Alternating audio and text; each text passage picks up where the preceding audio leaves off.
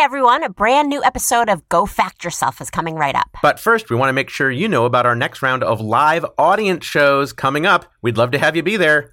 Woohoo! Woo! First, we will be in Pasadena, California, near Los Angeles, at the KPCC Crawford Family Forum on Sunday, August 14th at 6 p.m. with scheduled guests Drew Carey and Jessica Salgado. Yes, then we'll be in Las Vegas, Nevada for 2 shows as part of the Game Show Boot Camp weekend at the Hampton Inn Tropicana on Sunday, 21st at 3 p.m. and 5 p.m. with scheduled guests Game Show legends from Jeopardy, Amy Schneider and James Holzhauer, plus from The Chase, Brandon Blackwell and Victoria Gross. Oh man, watch those trivia experts battle it out live on stage. The show in Pasadena is Pay What You Wish, and the shows in Vegas are a charity fundraiser for Project 150. Not free, but tax deductible. Ooh, get that sweet tax deduct. The links to all the tickets are at our website at gofactyourpod.com. Thank you, and thanks for listening to Go Fact Yourself. Take it away, me.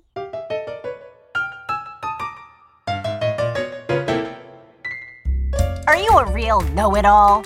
Do you annoy your family by shouting the answers while watching Jeopardy? Do you drive people crazy when you start a sentence with, well, actually? Well, guess what? You can go fact yourself. Hi, everyone. Welcome to Go Fact Yourself, the show where we quiz the smartest people we know and find out why they love what they love. I'm Helen Hong. And now, recording from our homes in Los Angeles, here's our moderator, J. Keith Van Stratton. Thank you so much, Helen. Helen, let's get right into it. I understand you have an exciting milestone in the life of the baby that you are helping to raise. I cut baby Hong's hair myself.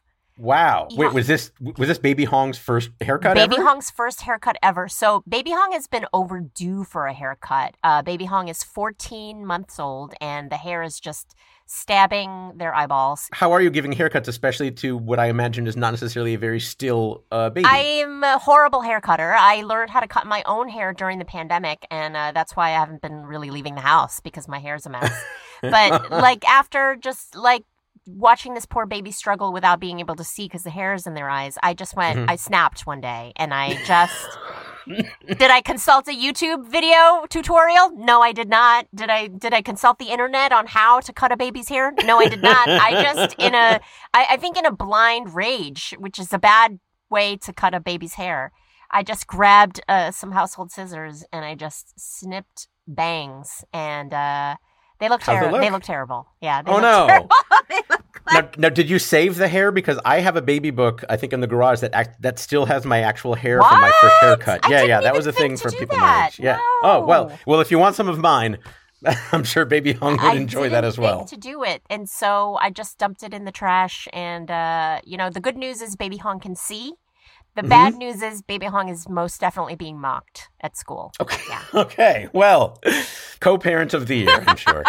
All right. Well, today on Go Fact Yourself, 2 guests will compete to answer questions about facts they know, facts they might not know, and frankly, facts they should know. Plus, we'll meet actual experts on 2 very different topics. And finally, we'll declare one of our guests the winner of today's show. Let's get started and meet today's guest. Helen, who is up first? He is a comedian who has appeared on dozens of TV shows and whose 1-hour comedy special, Show Your Work, is available to stream now. It's Christian Finnegan. Hello, Christian Finnegan. Thank you. It's a pleasure to be here. Excellent. Wonderful to see you again. I believe we met during our Best Week Ever days in New York City. Yes, we were patient zero for everything that's wrong in the culture. Well, it's interesting. I was thinking about that show that we were sort of paid to make fun of celebrities on TV, whereas now I think you would just tweet about them. Yeah, Twitter totally killed that entire industry because it's just like any joke you could possibly... I mean, even late night shows can't even, all the jokes are taken by the time you get to 11 o'clock. Yeah. They certainly aren't going to wait until Friday night at 10.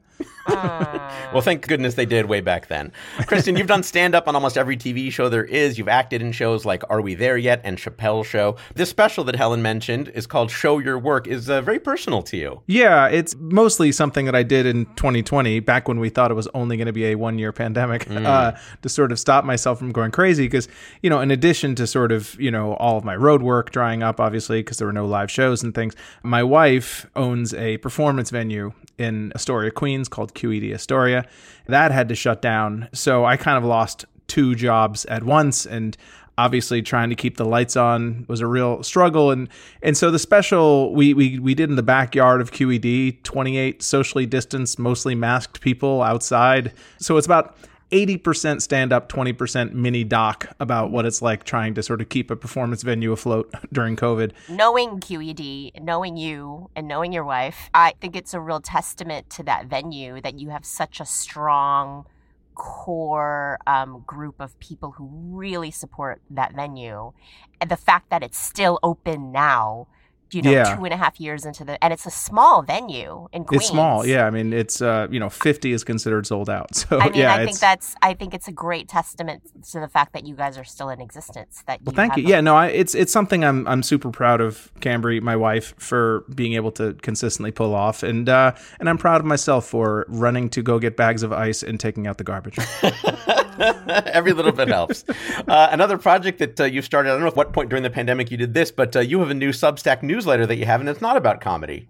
It is not. I'm one of those rare people who's, I'm 49, and I still listen to a lot of new music and go through new release sections and entertain myself by finding new stuff. And a lot of my peers, people who loved going to see bands and were obsessed with music in their 20s, they now have kids and all that, and it's not easy to find new music anymore, and I spend a lot of my free time doing that. And so it's just a newsletter every couple weeks, just like, here's a few songs by either new or established artists that just came out that you might be into, and then just sort of an excuse to sort of make some music-related tomfoolery. It's, and what's it called? It's called New Music for Olds. And that speaks to me. Yeah. And it's New Music for Olds at .substack.com. Excellent. Oh, gosh. Is it going to make me feel old? I try. Well, I mean, you are. I mean, we all are. I mean, we should. I mean, I don't mean that personally, Helen, but I mean, thank you, Christian. Let's not avoid the realities of the situation. We're all marching towards that final conclusion, but good save, good save. Like, there's no reason you can't have a new song that you love. Like, I feel like we think that's something that was just for our 20s, and the algorithms are such that you can get stuck in the same musical K-hole for 30 years because it'll just keep playing the same artists you've listened to forever. One of the great things, there's so many bad things about the way music is consumed now, but one of the good things is that it's never been easier to just find new stuff. You're like, oh, Afrobeat, what's that? And you can just listen to it, or I want to listen to, Bulgarian folk music. You can do that. And nothing makes you feel younger than Bulgarian folk music.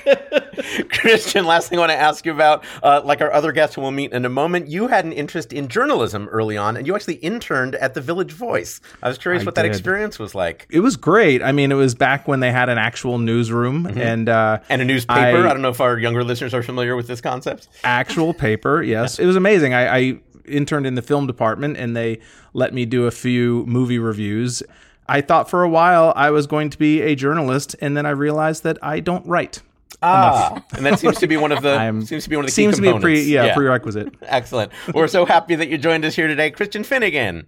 Thank you. Helen, against whom will Christian be competing? She is a Peabody Award-winning anchor and correspondent for CNN who covers national, political, and breaking news and will host an upcoming podcast on CNN Audio. It's Audie Cornish. Hello, Audie Cornish. Hey. That was my own applause. Oh, I just... We heard it. We heard it. That's weird. Other times I've heard you interviewed on radio or on CNN. I don't recall you bringing your own applause, so I'm flattered that you bring it to this program. Obviously, I've made the leap to television now, so I have new requirements. That's just how I roll now. Personal applause machine, better lighting. Yes. We'll talk about your move to TV in a moment, but you do have this upcoming podcast that Helen mentioned, and I saw you tweet recently, trying to name a podcast, appreciate your support during this difficult time. Which, by the way, was completely serious. Yeah. And then people really started responding. And I felt so sheepish because I wasn't trying to do like a bootleg crowdsource, like everyone send me free names, but then they did. And this is why I love listeners. It's like we have such a friendship. Yeah. And did that prove helpful? So there was a lot of plays on Audie and audio, which I had thought of. Yeah. And so what can you tell us about the podcast, and does it have a name? It does not have a name yet, so it probably still won't by the time it's airs. But just to be clear, you were not soliciting more suggestions. No, that's okay. That's okay. But I wanted to do something that was kind of people-centered. So it's actually pretty cool because I get to explore some things that you don't typically get to explore in a hard news environment. Whether you want to talk about the OnlyFans economy or like how faith affects people's vote. If you read the newspapers like me, a little bit cowardly, you sort of start from the back and then you finally make it to the front where it's kind of the four horsemen. I'm still hung up on the OnlyFans economy. Like, I'm like, ooh. Audie, you have a very well-earned reputation as a great interviewer. What is your thinking on how to do a good interview? My thing about and is this one of them? This is how about this? It's different kinds, right? What I try and do is I try and decide what the interview is about in one word. Oh, that's interesting. Yeah. And then I kind of keep pursuing that theme. Sometimes people are in their body of work exploring issues of trauma or friendship. There's usually kind of like a 1 or 2 word thing that I can say because you can't tell all the stories all at once. That's the trick to interviewing. You got to just kind of decide and follow your curiosity. And I think you guys are great at that. Thank you so much. That's what we were looking for. Yes. I'm putting this on my resume. You had a long time at NPR hosting Weekend Edition and All Things Considered. What have been sort of the biggest changes moving to CNN besides, I guess, not having to ask your viewers for money? Yeah, that's true.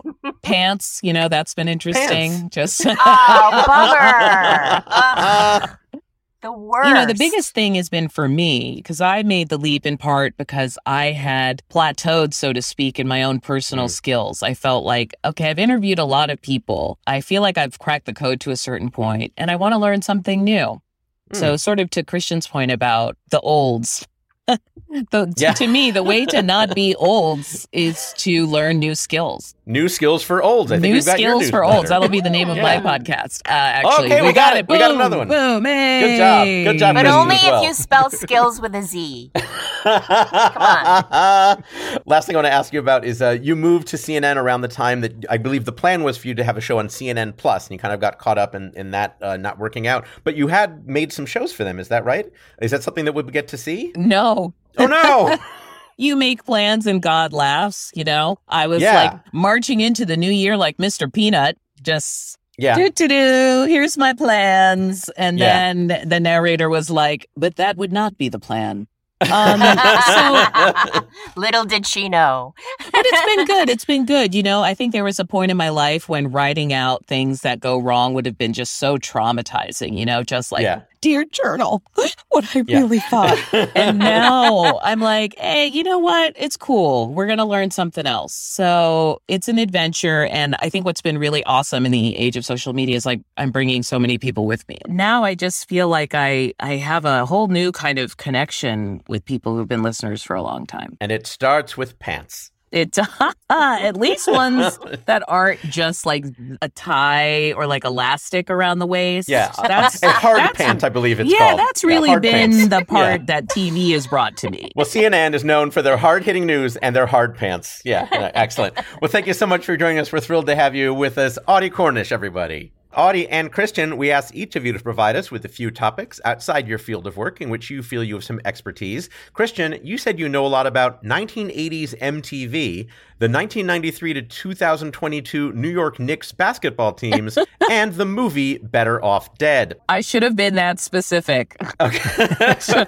I don't know. There's some specificity here. Yeah. Whereas Audie, you said you know a lot about 60s and 70s vintage Stax Records music, Ethan Hawke movies, and dystopias, which some would use to describe the New York Knicks basketball teams from that era. Sorry, I couldn't resist. Low blow, JP. Low but accurate. Later on, we're going to ask each of you some in-depth trivia questions about one of those topics. But first, we're going to get your thoughts on something you might know nothing about. It's time to split some hairs with our What's the Difference round. We'll have one question for each of you, each worth up to 2 points. If either of you gives an incorrect answer, the other person has a chance to steal. Your topic today, broken down. First up is Christian. Christian, your question comes from a listener. Who is it, Helen? I will let them tell you themselves because we have a listener recording. Listeners, if you'd like to submit a suggestion for our What's the Difference round, go to gofactyourpod.com and click on Get Involved. Okay, play it. Hi, Jay, Keith, and Helen, and guests. This is Amy from New York State, and my question for What's the Difference is, while they both mean your waste is going to be broken down, what's the difference between biodegradable and compostable? Thanks so much for an awesome show. Oh, thanks so much for an awesome question, Amy. All right, Christian, you heard her. What is the difference between biodegradable and compostable? Good boy. I am going to say that compostable means it is organic material, like food and whatnot, and biodegradable means that they're created substances. They're not organic. Whatever the opposite of organic is, I'm not very smart. Inorganic, maybe.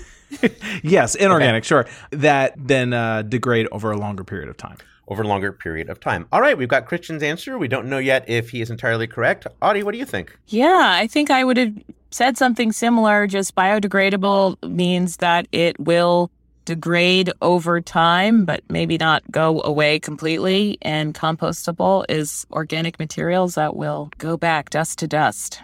Is that science-y? It sounds more Bible-y than science-y, but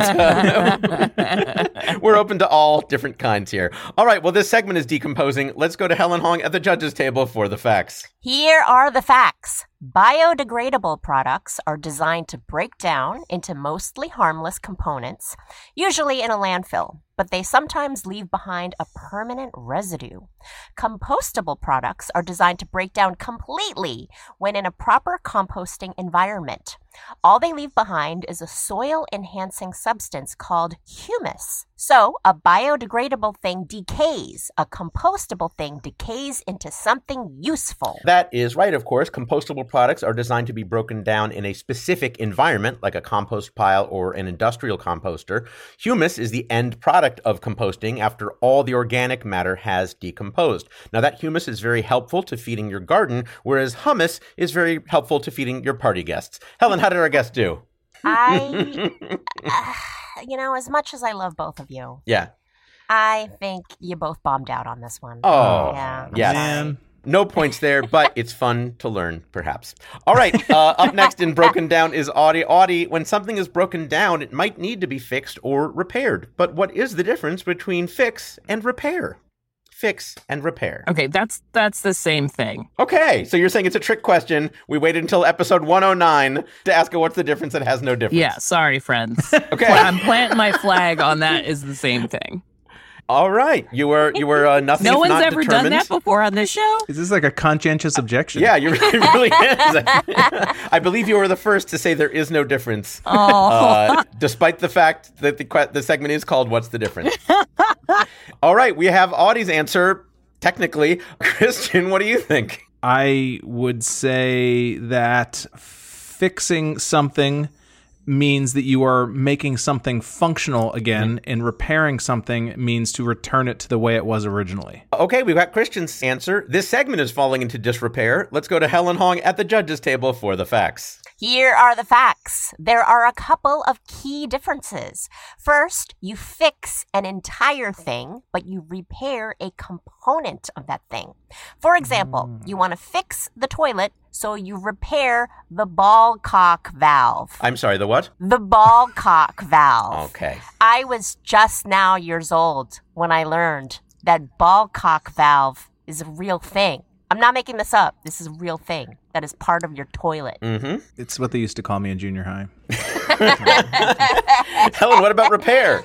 Next, repair has more permanence than fix. You might fix something with a piece of tape, but you repair something by replacing the broken thing you taped with a new one.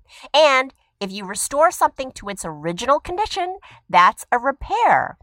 If you just get it to work again, that's a fix. Also, yes. Ball cock valve. Thank you so much, Helen. That is correct. Fix can also mean to assemble, especially with consumables, like you fix a sandwich or fix a cocktail. You can also fix your hair or clothes by reassembling them, but no matter how much I fix my hair and clothes, it doesn't repair my poor self-esteem. Helen, how did our guest do? Christian, I think I'm going to give you 1 point. I think I deserve 1 point. Yeah, I think you do too, because you did get the difference making functional opposed to returning to original. You got that part, but you didn't get the component versus the whole thing. So I'm going to give you 1 point, Christian. All right, very good. And what is our score at the end of that round, Helen? At the end of that round, Christian Finnegan has 1 point and Audie Cornish has 0 points. But those scores are bound to change as we move on to questions about topics our guests have chosen for themselves. That's all up ahead when we come back. Well, I'm being very optimistic. I like it. Those scores could change as we move on to questions about topics our guests have chosen for themselves. That's all up ahead when we come back on Go Fact Yourself. Helen, it's summertime. Yes, it is. You know what that means to me? It means grilled meats. And for people who don't eat meats, maybe fish or other things. Helen, you eat fish and chickens? I do. Yeah. I eat chicken. I eat animals that don't have 4 legs. Well, no matter what type of meat or fish or seafood you, our listeners, enjoy, you will enjoy it more grilling it this summer with ButcherBox. ButcherBox, the subscription service that delivers high-quality meat and seafood right to your doorstep. And they deliver it so conveniently. It arrives frozen, but that doesn't mean it's like some frozen meat you can get at your grocery store. This is high-quality meats that they source and package right to your home. Every month, ButcherBox ships a curated selection of high-quality meat right to your home. Free shipping for the continental U.S.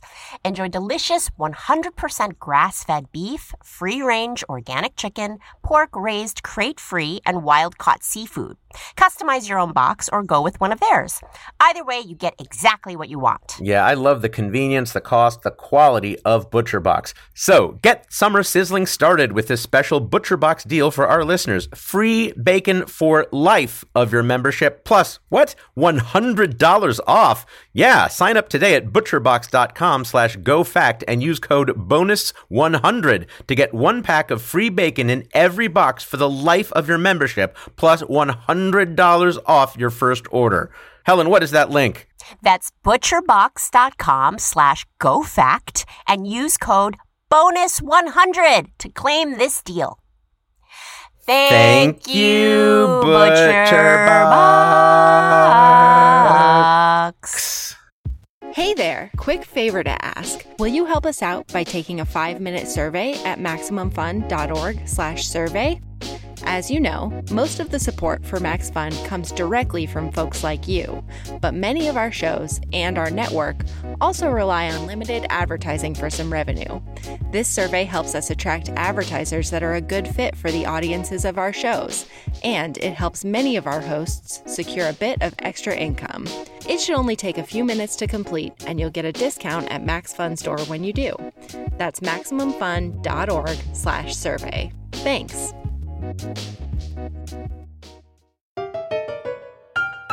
Welcome back to Go Fact Yourself with our guests, Christian Finnegan and Audie Cornish. Once again, here's J. Keith Van Stratton. Thank you, Helen. All right, Christian, of your many interests, you told us you know a lot about 1980s MTV, the 1993 to 2022 New York Knicks, and the movie Better Off Dead. Let's find out a little bit more about each of those. First, tell us what 1980s MTV means to you. Well, I would say that the original 5 VJs were sort of surrogate parents of mine.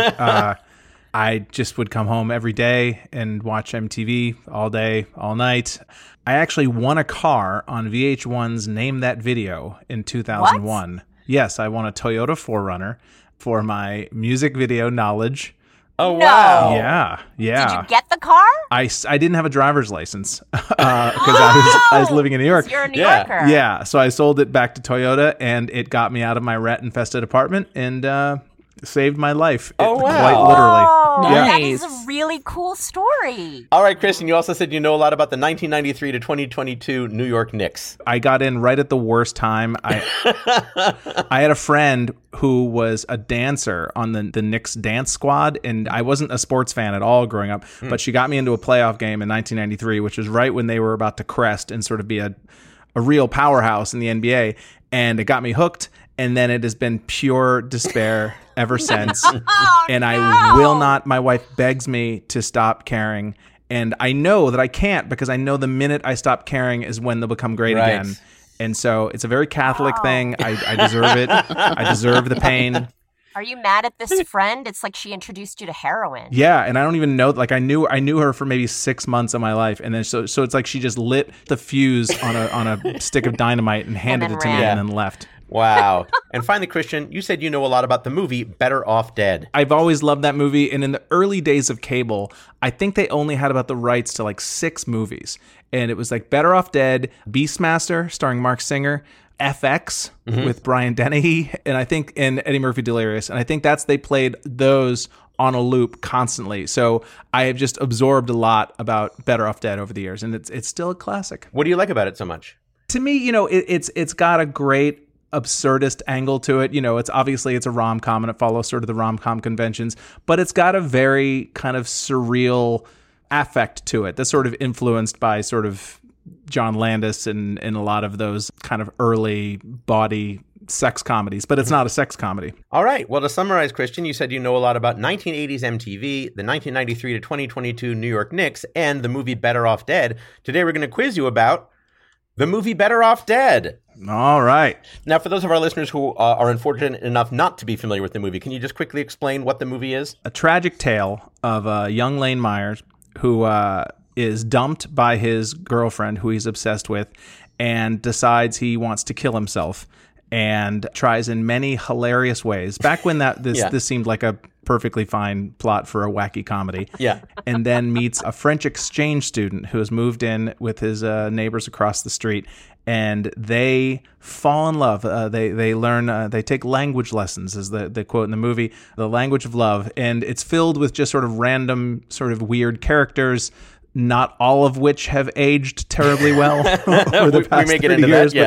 But better than a lot of movies of its era. That's true. And the era, of course, this came out, I believe, in 1985. Yeah, and it's just one of those movies that's kind of like endlessly rewatchable for me. Do you have a favorite line, scene, or gag from the movie? My best friend, who later became my stepbrother, his mom married my dad, and so we were stepbrothers for about 20 years. Oh, wow. And we watched that movie a lot together, and so there's just so many things that, do they have Christmas in France? Right. Just all these random things that we say to each other, truly a sight to behold, just all these sort of random quotes from the movie. I think the one that everybody knows, and I don't want to spoil a question, but I'm sure the one that everybody knows is I want my $2. Right. Roy Stalin, in my opinion, is the best 80s bad guy in all of the sort of 80s comedies.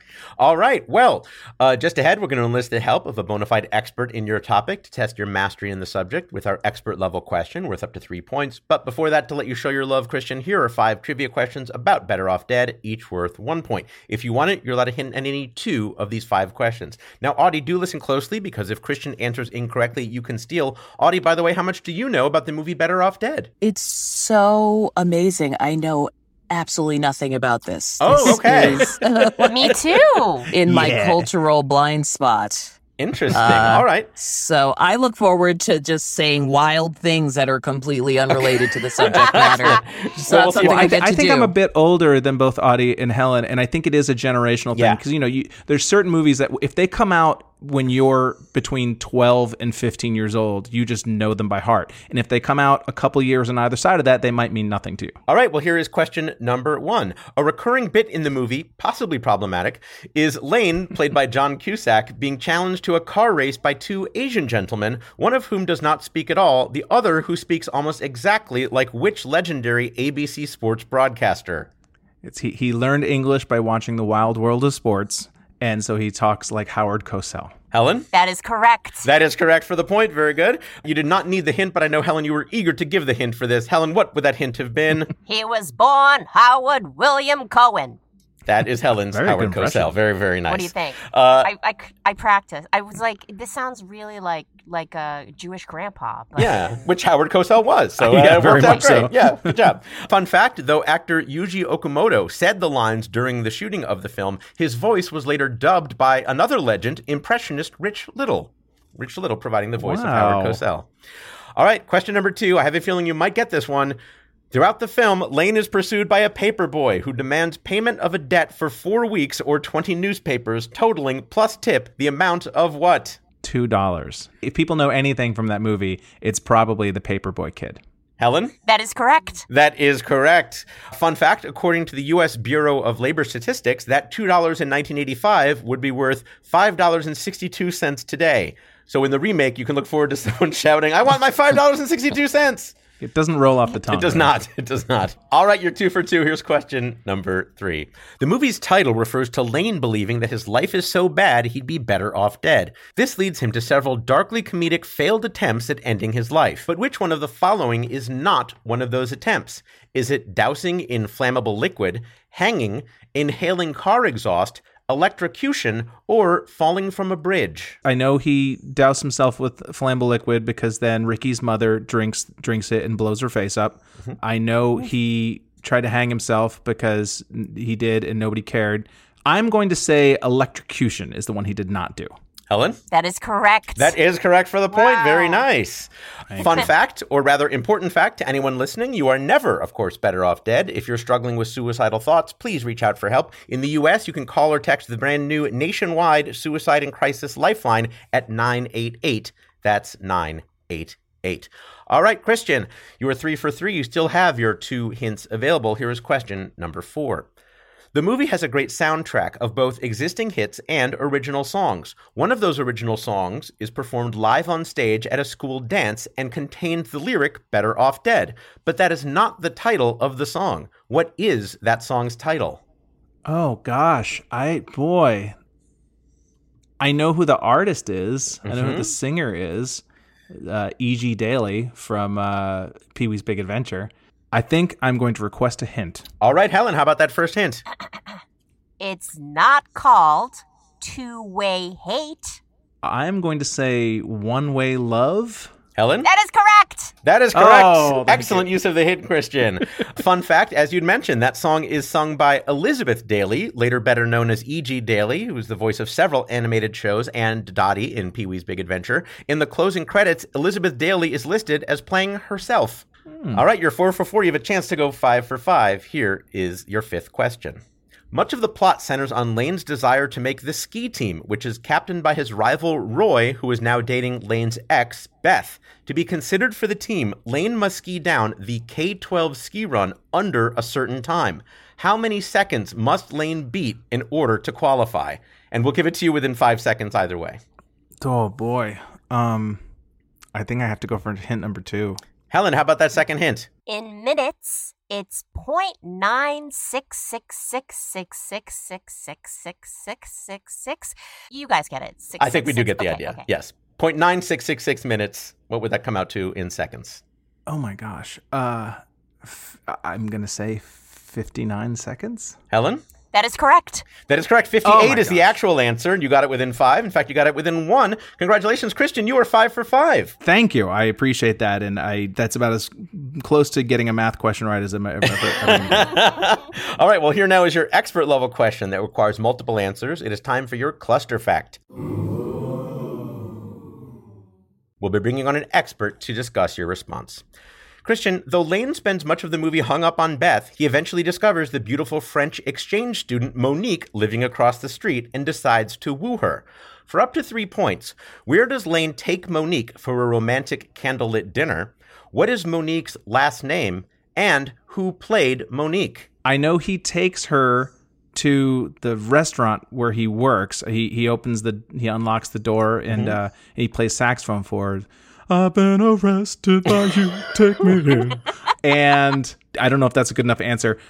Monique's last name, oh boy, I'm guessing it was something very French sounding. Okay. I'm going to say Baudelaire. Monique Baudelaire, all right. And this was played by Ms. Diane Franklin. All right, well, Helen is taking note of your answers. We have an expert on hand who can tell us for sure. Helen, who do we have tonight? Joining us tonight is an actor who's appeared in several iconic movies, including The Last American Virgin, Bill and Ted's Excellent Adventure, and as Monique in Better Off Dead, it's Diane Franklin. Hello, Diane Franklin. Bonjour! Oh my gosh.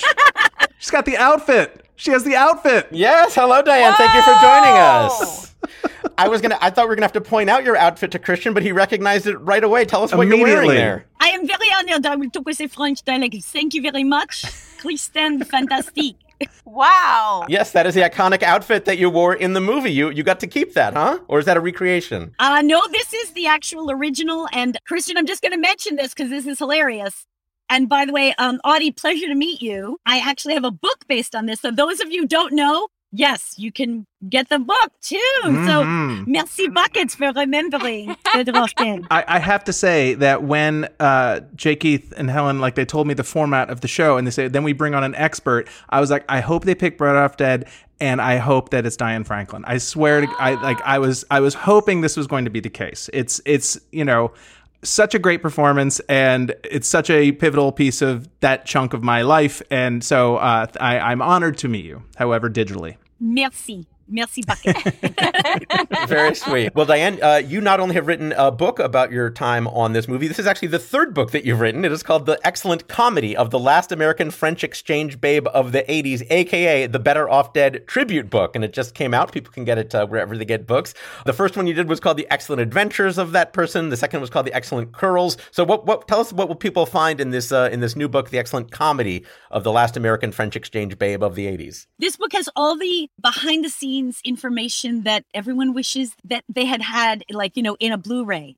And Savage Steve Holland wrote so much. And he's the writer-director of the film. Yes, thank you. Writer-director Savage Steve Holland wrote so much. And I just put this book together for people actually like Audie who don't know anything about it.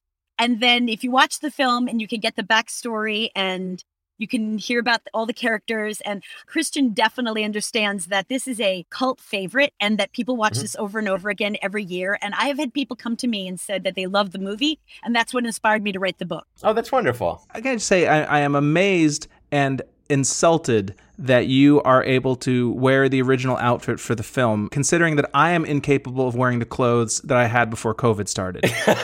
So I take it as a point of personal insult.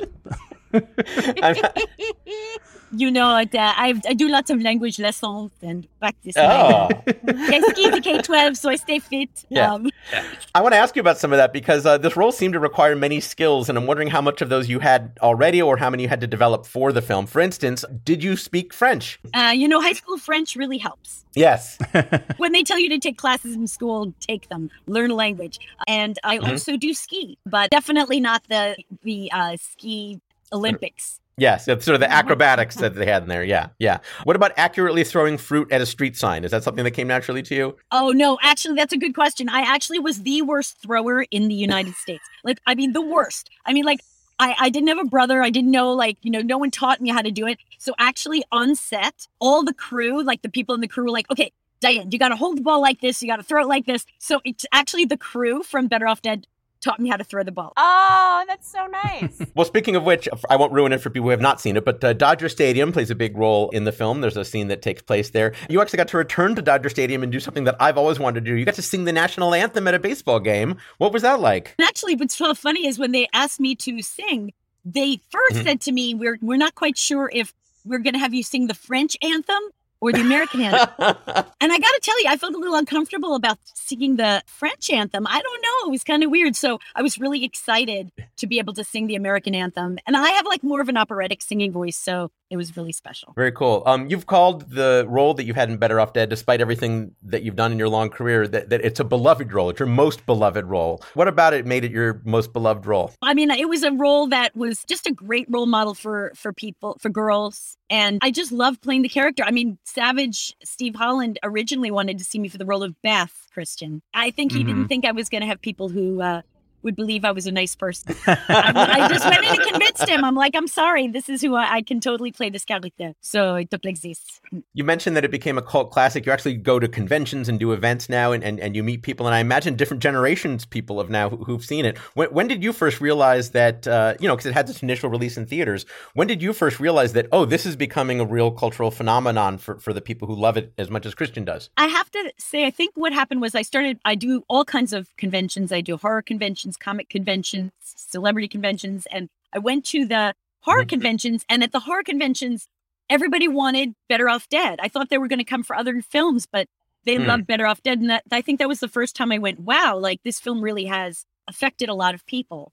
And it's a feel-good film, and a lot of people watch it over and over again at Christmas. Very cool. And of course, you're still out there working. You've got a bunch of upcoming movies and shows that people can see on Hulu and Peacock. Anything you're particularly excited for people to see? I've got films that are on Hulu and think now. I've got Ted Bundy, American Boogeyman, right out now. That's a little not quite Better Off Dead, a little scarier. Yeah. Amityville Murders is out now. I have a movie with Jennifer Tilly, who is a dear friend of mine, and Tom Arnold, and the late Cloris Leachman.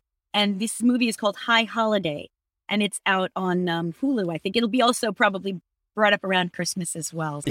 Very good. Let's get to the reason we brought you here as far as our game is concerned. You heard the questions that we asked of Christian. First, we wanted to know, where does Lane take Monique for a romantic candle-lit dinner in the movie Better Off Dead? Helen, what did Christian say? Christian couldn't pull the name, but he said it was the restaurant where Lane works, where he unlocks the door with his keys. And Diane? Oh, Christian, remember it is Pig Burger. It was Pig Burger. Okay, Yes. I wasn't sure if he still worked at Pig Burger at the time. Yeah. That's why they have the great animation with Everybody Wants Some for Van Halen. I should have known Pig Burger. All right. Oh, I'm so mad at So myself. you got it, but maybe not the name. Diane, do you want to give him a half a point on that or none? It's up to you. I will give him a half a point. A half a point for Christian. That's what I deserve. Next, we wanted to know, we'll see how generous you are with this one. What was Monique's last name? Helen, what did Christian say? Christian said Baudelaire. And Diane? It is Jeannot. Monique Jeannot. Yes, but there's an interesting fact that I actually pointed out to you yesterday when we spoke. Tell us about that. So in the film, my name is Monique Jeannot, but in the credits, it's written Monique Jeunet, which is Junet instead of OT. So the names were kind of confusing. So I have to say, because it was confusing anyway with the name in the credit, and I say Jeannot in the film, I'm going to give you a half a point for that. Half a point for Baudelaire. Wow. Thank Did not you. see that Very coming. generous. I will take all unfair point allotments. You really do love your fans, don't you, Diane? And finally wanted to know, who was it that played Monique? Helen, what did Christian say? Christian said Diane Franklin. And? Well, you got it right. Perfect. Magnifique. Let's get some language lessons. C'est toi, c'est toi. Awesome. It's so wonderful that you joined us. Christian, is there anything else you'd like to say to our expert or ask while we have her here? I would like to just rub it in the face of my ex-stepbrother, still best friend, Matt McCracken, who's in Massachusetts right now, eating his heart out. And screw you, Matt. I got to meet Diane Franklin. You didn't. Wow. Yes, isn't it an honor to be to be the ammunition between stepbrothers? Diane, it's so wonderful that you joined us. If people want to find out more about you or what you're up to, where can they do that? You can go to Diane Franklin 80 on Twitter, actress Diane Franklin on Instagram, and on Facebook. That's a little tricky because my Facebook account is full, and I'm got 1,000 people on the waiting list. So go to Diane Franklin official Facebook, and that's me as well. But it's a site where I go to also. So look for a Diane Franklin official fan Facebook, something like that. Something like that. You'll see my book covers on it. Excellent. And check out the book at her website or wherever you get books. It was so wonderful that you joined us. Thank you so much. It's Diane Franklin. Thank you very much. And it was a pleasure meeting everybody here. All right, Helen, what is our score at the end of that round? At the end of that round, Christian Finnegan has 8 points and Audie Cornish has 0 points, with a round of questions for Audie coming up. That's right. We're going to talk with Audie about a topic she knows about. Plus later, Christian and Audie will go head-to-head in our Fast Facts round, all to find a winner on Go Fact Yourself. J. Keith, shouldn't there be an ad here? Well, Helen, this is an ad. It is? Kinda. It's an ad for an ad survey. An ad for an ad survey? Yeah, you see, Max Fun shows have always relied on support from our members and always will. And in addition to that generous support, which we appreciate so much, our network and many of our shows rely on advertising for some additional income. So every year, Max Fun runs a survey to get a better picture of our audience. Now, this survey will help us learn more about you, our listening audience, and demonstrate our value to a wider variety of advertisers. The goal is to deliver ads that are more relevant and interesting to you and provide more income to our show. It's a really quick survey. We'll be collecting information anonymously and aggregating it, so don't worry about your privacy there. Just please take a 5-minute break from your day and fill it out if you can. And also, if you complete the survey, you'll get 10% off of merch at the Max Fun store, plus our gratitude. Just go to MaximumFun.org/survey. Helen, what's that link? MaximumFun.org/survey. Thank you, Maximum Fun Ad Survey.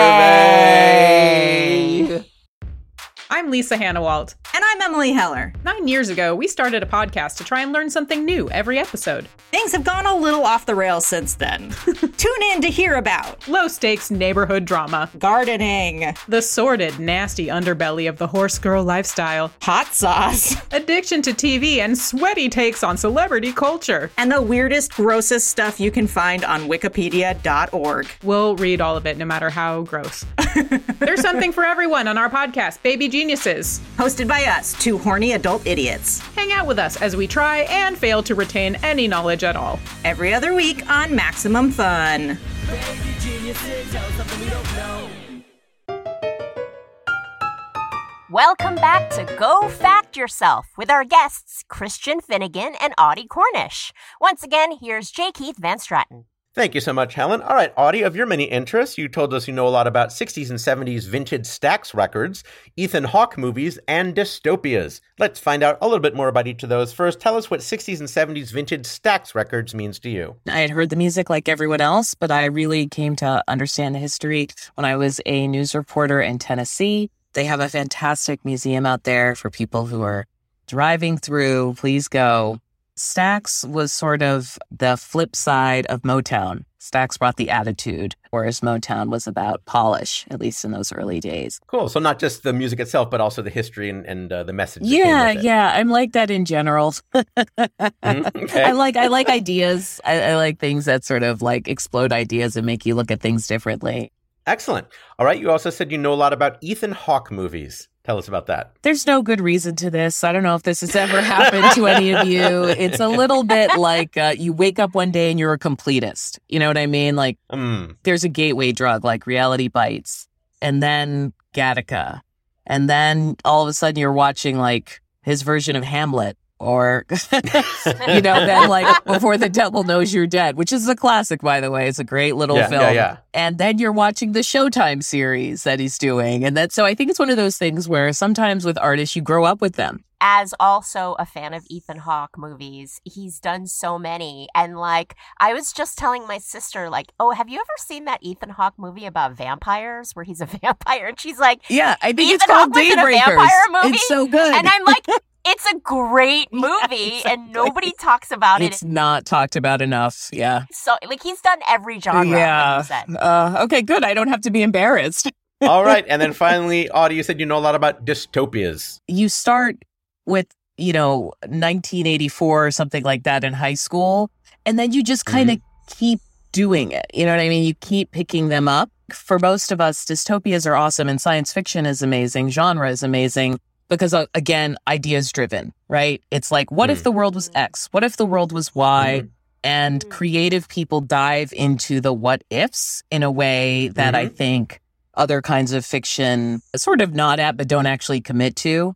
All right. Well, to summarize, Audie, you said you know a lot about 60s to 70s vintage Stax records, Ethan Hawke movies, and dystopias. Today, we're going to quiz you about 60s and 70s vintage Stax records. Okay, let's get it. Now, for those of our listeners who don't know, can you briefly describe what Stax is for those who are not familiar? Oh, Stax Records is a kind of Southern soul music, Memphis-based record label. And I think it got started in the late 50s, like 57, 58, around there. And it had a bunch of hits that people like don't realize they know, but they do know. And probably one of their best known stars from that period would be Otis Redding. And do you have a favorite artist or a favorite song from that era? I love Otis Redding, so I'm a big fan of that. Also, like Booker T, the MGs, like at the time, this was very, forward thinking. It was like interracial, instrumental, rhythm and house, band. Like, and I think sometimes people look at that period in music as being a little bit silly, but it's actually pretty great. Well, just ahead, we're going to enlist the help of an expert in your topic. But before that, to give you a chance to show off, here are 5 trivia questions about it, each worth 1 point. Now, if you want it, you're allowed a total of 2 hints among these 5 questions. Now, Christian, do listen closely because you can seal if Audie gets any wrong. Christian, by the way, how much do you know about vintage 60s and 70s Stax records? Fan, not an expert, but I have been to the museum and it is fantastic. It was the highlight of the worst comedy road weekend of my career. But it made it all worth it. Yeah, so a big fan, but certainly not an expert. And how about those music videos they did, huh? Oh, off the charts. Well, you did have, Ducky dancing around too. Yeah. Whatever. All right, Audie, here's question number 1. I have a feeling you're going to know this one.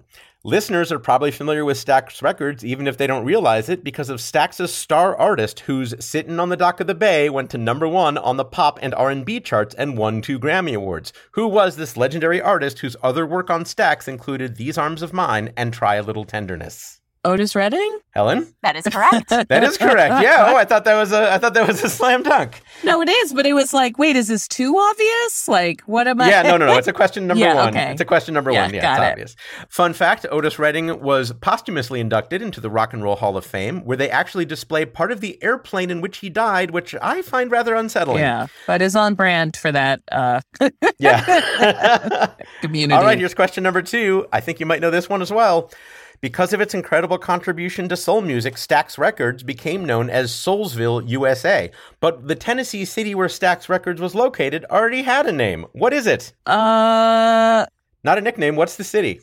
Oh, the actual city. Oh, okay, Memphis. Helen? Yeah. That is correct. That is correct. Yes. No, we might have made that more complicated. I thought I needed to know, like, Memphis's cool nickname. Yeah, No. which I couldn't. Yeah. Now, that's for the fun fact. Fun fact, other nicknames for Memphis include Bluff City, Home of the Blues, and Grind City. As both you and Christian mentioned, you can now visit the Stax Museum there, which I highly recommend. I made a pilgrimage there myself and did not find it unsettling.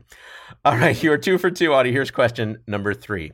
In 1973, people around the world got to see a filmed concert featuring many Stax music artists like the Staple Singers, the Dramatics, Eddie Floyd, and Carla Thomas, as well as some special guests like Richard Pryor and Jesse Jackson. Filmed in Los Angeles to commemorate the anniversary of the Watts riots, what is the name of this concert and film?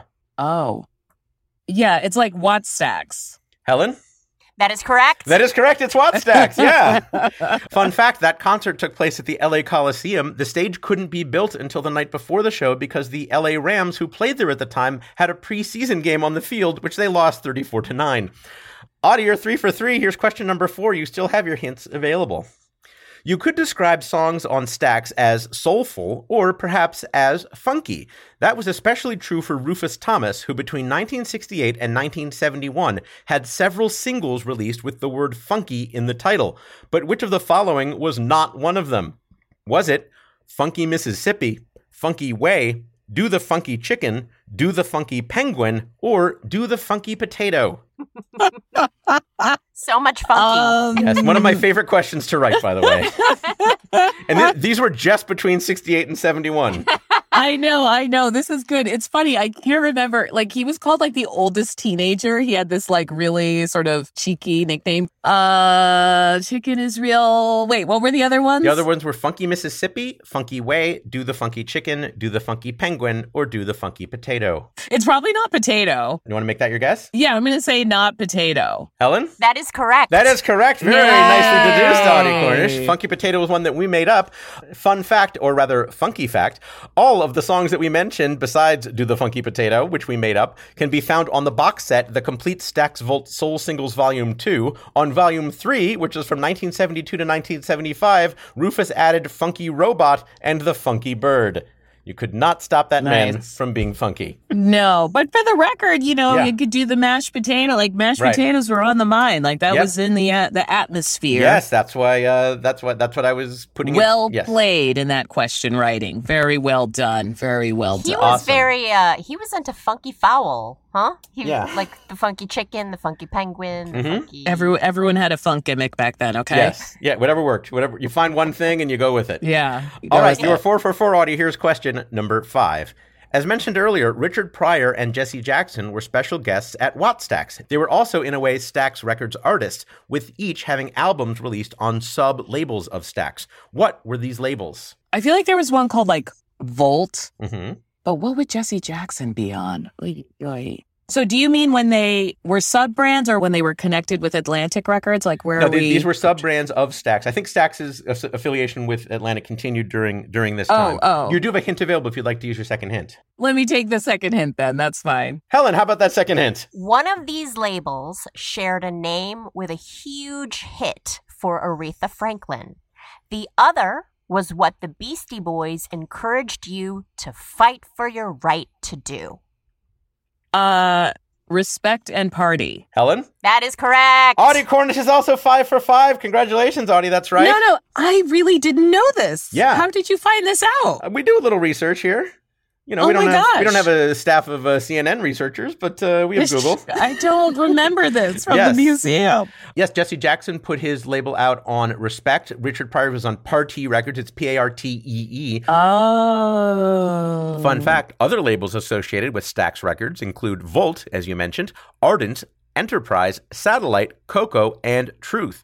Richard Pryor's album on Partee Records sold over 500,000 copies, was a hit on the Billboard music charts, and won a Grammy Award. Audie, you obviously did very well in that round, but now here is your expert level question that requires multiple answers. It is time for your cluster fact. We'll be bringing on an expert to discuss your response.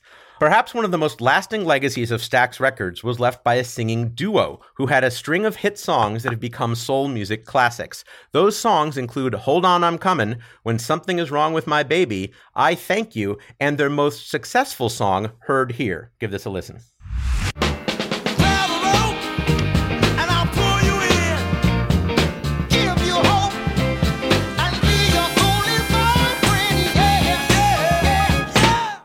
For up to 3 points, who is one of the credited songwriters on all of these songs that I've mentioned, who won an Oscar and a Grammy for another Stax song from 1971?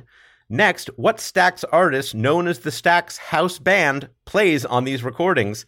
And what iconic duo sings these songs? Okay, I was feeling good until you rattled off all the accolades. I feel like it's Sam and Dave. Okay, that's the duo. Yeah, Sam Moore. So we're looking, that's the duo. So now the other part is who is one of the credited songwriters on all of these songs who also won an Oscar and a Grammy for another Stax song from 1971? I don't know. I'm sorry. Yeah. All right. So you didn't have an answer for the songwriter. Who is that house band that plays on the recordings? Booker T and the MGs. Helen is taking note of those answers. We have an extra. Are any of these words correct? We're going to find out. Well, Helen is taking note of these answers. We have an expert on hand who can tell us for sure if you're correct or not. Helen, who do we have tonight? Joining us tonight is a legendary vocalist who is a member of the Grammy Hall of Fame and the Rock and Roll Hall of Fame, and whose long career included several enormous hits with Stax Records. From Sam and Dave, it's Sam Moore. Okay. Hello, Mr. Moore. Hello, and how are you? Hello, Sam. It's wonderful to meet you. Thank you so much for joining us. Thank you so much. Thanks for having me. At least I was saying Sam Moore.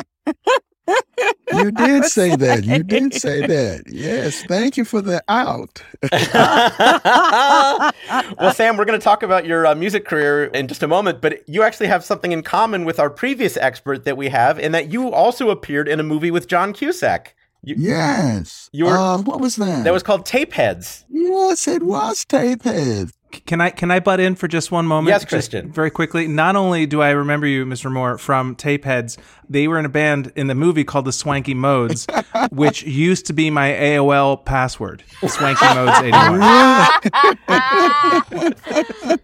You've got fans all around here. Then we had a Motown artist along with me on that, too. That's right. That was Junior Walker, I believe. Yeah, that was unusual for a Motown artist and a Stax artist to appear together. Very, very unusual, yes. Well, we mentioned some of the songs that you made famous. You actually had 10 consecutive top 20 hits on the charts, with Soul Man winning the Grammy and being entered into the Library of Congress, yes. Which is just amazing. When you were working with Stax Records, you were actually friends with a lot of the artists that we've mentioned. I think Otis Redding was a close friend of yours as well? Yes. And I saw an interview where you said you described him not so much as a singer and a crooner, but as a shouter. That was his specialty. Well, you look upon Tina Turner, Otis Redding. Those were shouters. You know, Big Joe Turner, shouters. Not everybody could shout, but those people could. Even I couldn't shout. Yeah. You know? How do you describe what you did then? Hanging on.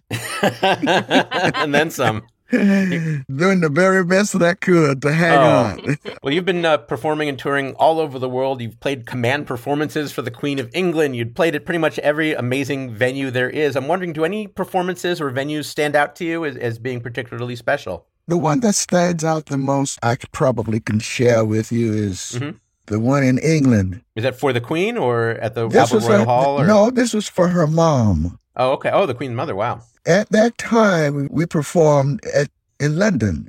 Mm-hmm. After we finished performing the Queen and her mom, you stand in line and you have a protocol. During the daytime, they give you a pamphlet to read as to what to say, what not to say. Mm-hmm. I read it. So when she got in front of me, I don't know, my mind went blank, and I said, "Hello, your queenship." I didn't know nothing else. And she kind of smiled, and you could feel everybody wanting to go to the bath because it was so tickled, And that's what I did. I messed up. On a personal note, I found out that after you turned 80, you actually found out that you had a bigger family than you thought you had. Yeah. Tell us about that. That's such an amazing story. All my young life as a young fellow, young man, a young boy, I always thought I was an only child. After we had moved back from Arizona to Miami, we're sitting in the back, and my wife was taking care of some business, and she came out, and I looked up, her whiteness had become whiter.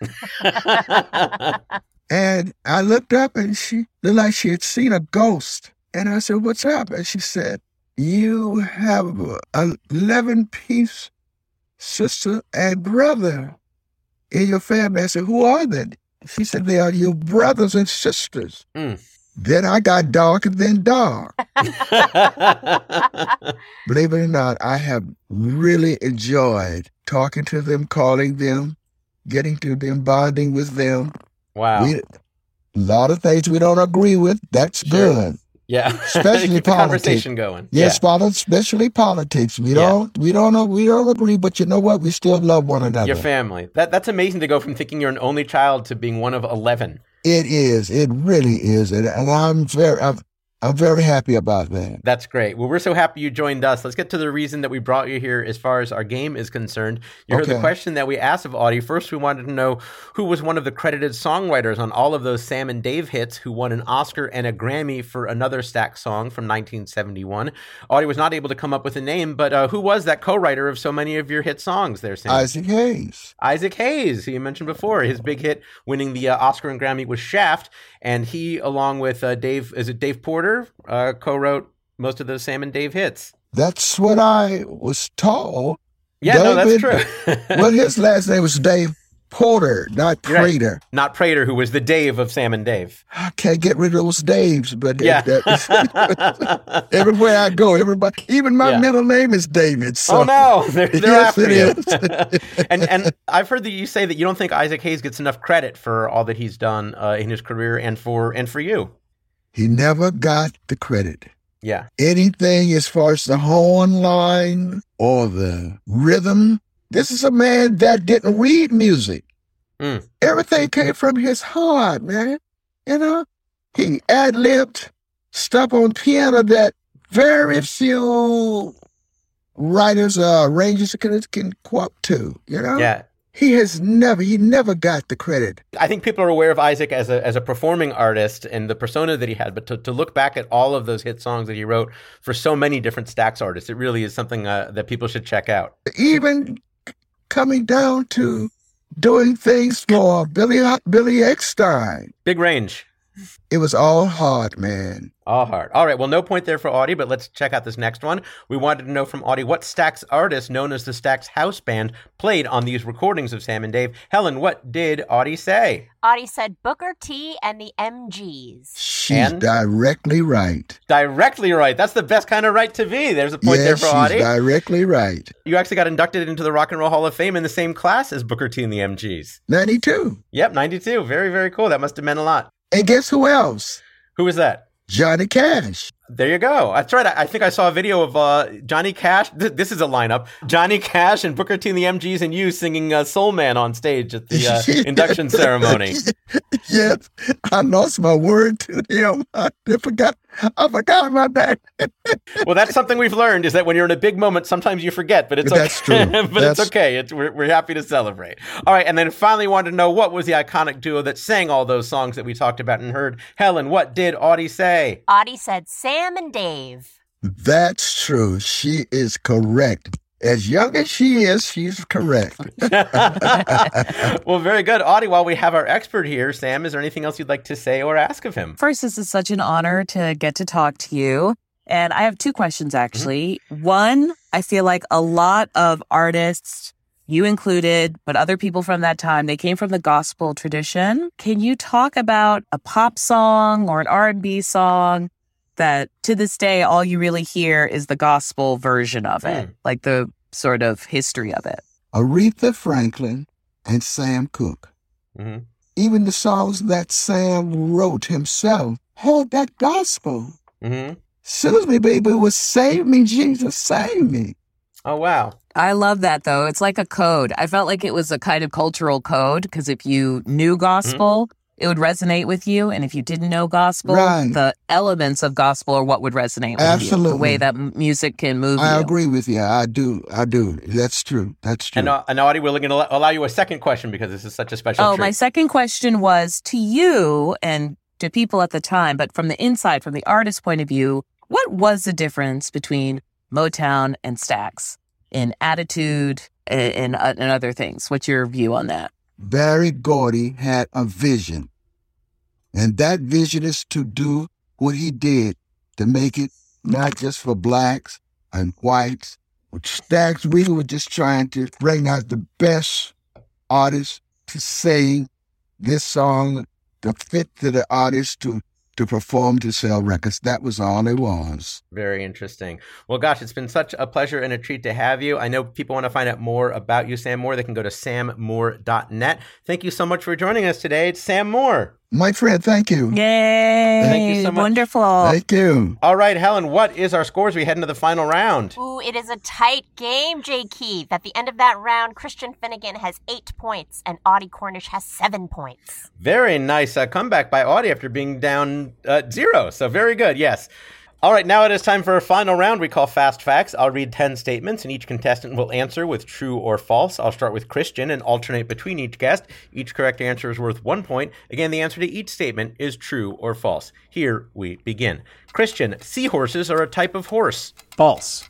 Correct. Audie, seahorses are a type of fish. True. Correct. Christian, jellyfish are a type of fish. True. Incorrect. Audie, starfish are a type of fish. False. Correct. That's right. Neither jellyfish nor starfish have brains or backbones, which fish do. Christian, electric eels are a type of fish. True. Correct. Audie, moray eels are a type of snake. True. Incorrect. No, they're also a type of fish. Electric eels are a different type of fish and not considered a true eel, but they both are types of fish. Christian, honey badgers are a type of badger. True. Incorrect. Audie, honey badgers are a type of skunk. False. Correct. Christian, honey badgers eat honey. False. Incorrect. No, they do. I'm They really joking. do. Audie, honey badgers eat badgers. True. Correct. Yeah, rarely, but it has been documented. Yeah. Christian, honey badgers eat honey badgers. True. Correct. Yeah, they're carnivores. Audie, honey badgers taste like honey. False. Correct. Christian, honey badgers don't care. That is true. Yeah, absolutely correct. And finally, Audie, I like to make jokes about viral honey badger videos from 2011. True. Yeah. I'm getting the vibe. All right, we're not going to count the... Yes, there you go. Getting to know me. All right, we're not going to count those last few. I want to thank Christian and Audie while Helen tabulates the final score. By the way, while honey badgers are related to skunks and badgers, they are the only member of their taxonomic subfamily. All right, Helen, are you ready to announce the final score in today's episode? I am. It was such a tight game, but we do have a winner. At the end of the game, Christian Finnegan has 10 points and Audie Cornish has 11 points. Congratulations, Audie Cornish. You are the facting champion on Go Fact Yourself. Can I just say, if this was an 80s movie when that was going on, that would have been the part where I, as the bad guy, would have been like, it's impossible. And your girlfriend would go back to Audie because... Yep. Well, Audie, congratulations, Audie. You are the facting champion on Go Fact Yourself. What will you do with your championship? Oh, wait. Are you going to give me anything? Oh. Nope. All right. Well, that just leaves everyone on the call a chance to promote anything they might like to do. Christian, where can people find you and what you're up to? You can find me at christianfinnegan.com, which was updated as recently as a decade ago. And my latest special Show Your Work is streaming on Amazon and YouTube and Apple TV and all that jazz. Please subscribe to my newsletter, newmusicforolds.substack.com. And if you live in or around New York, please come by and see a show at QED Astoria, QEDAstoria.com. Excellent. QED Astoria is a wonderful venue. I've been there before, and I recommend your special as well. Thank you so much for joining us, Christian Finnegan.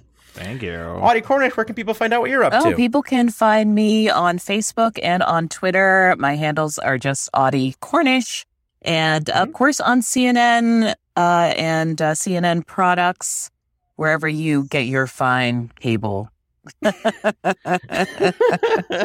And we'll look forward to your upcoming podcast, whatever it ends up being called. So and still send names, so that's okay. Like I'll take them. Oh, it is okay. But now. yes, Okay. we will have a podcast coming out with CNN audio this fall. Excellent. Well, I hope your guests are as lovely as you on this show. Thanks so much for joining us, Audie Cornish.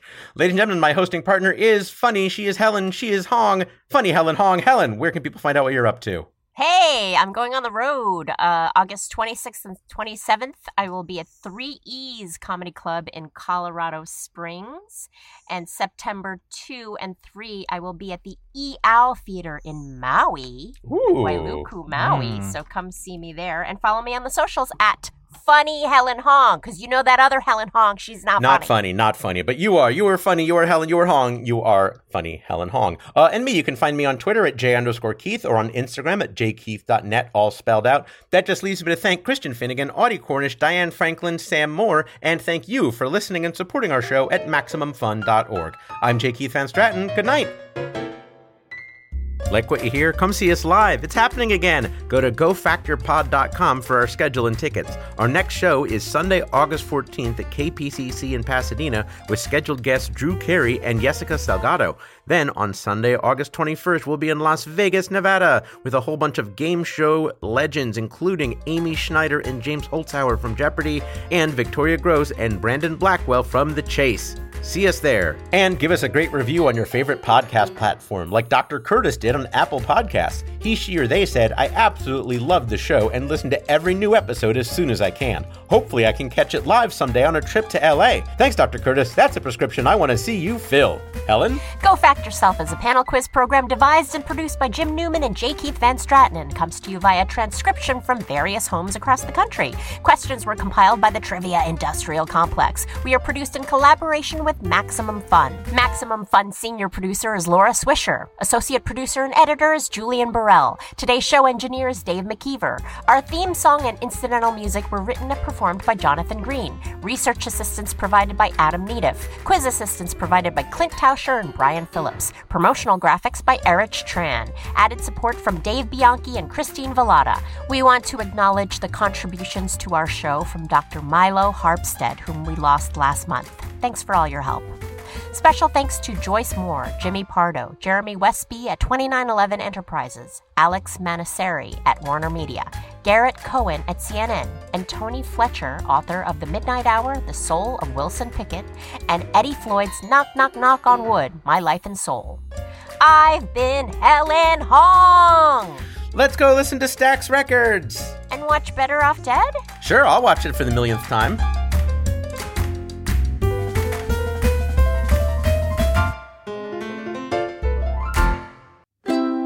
MaximumFun.org. Comedy and culture. Artist owned. Audience supported.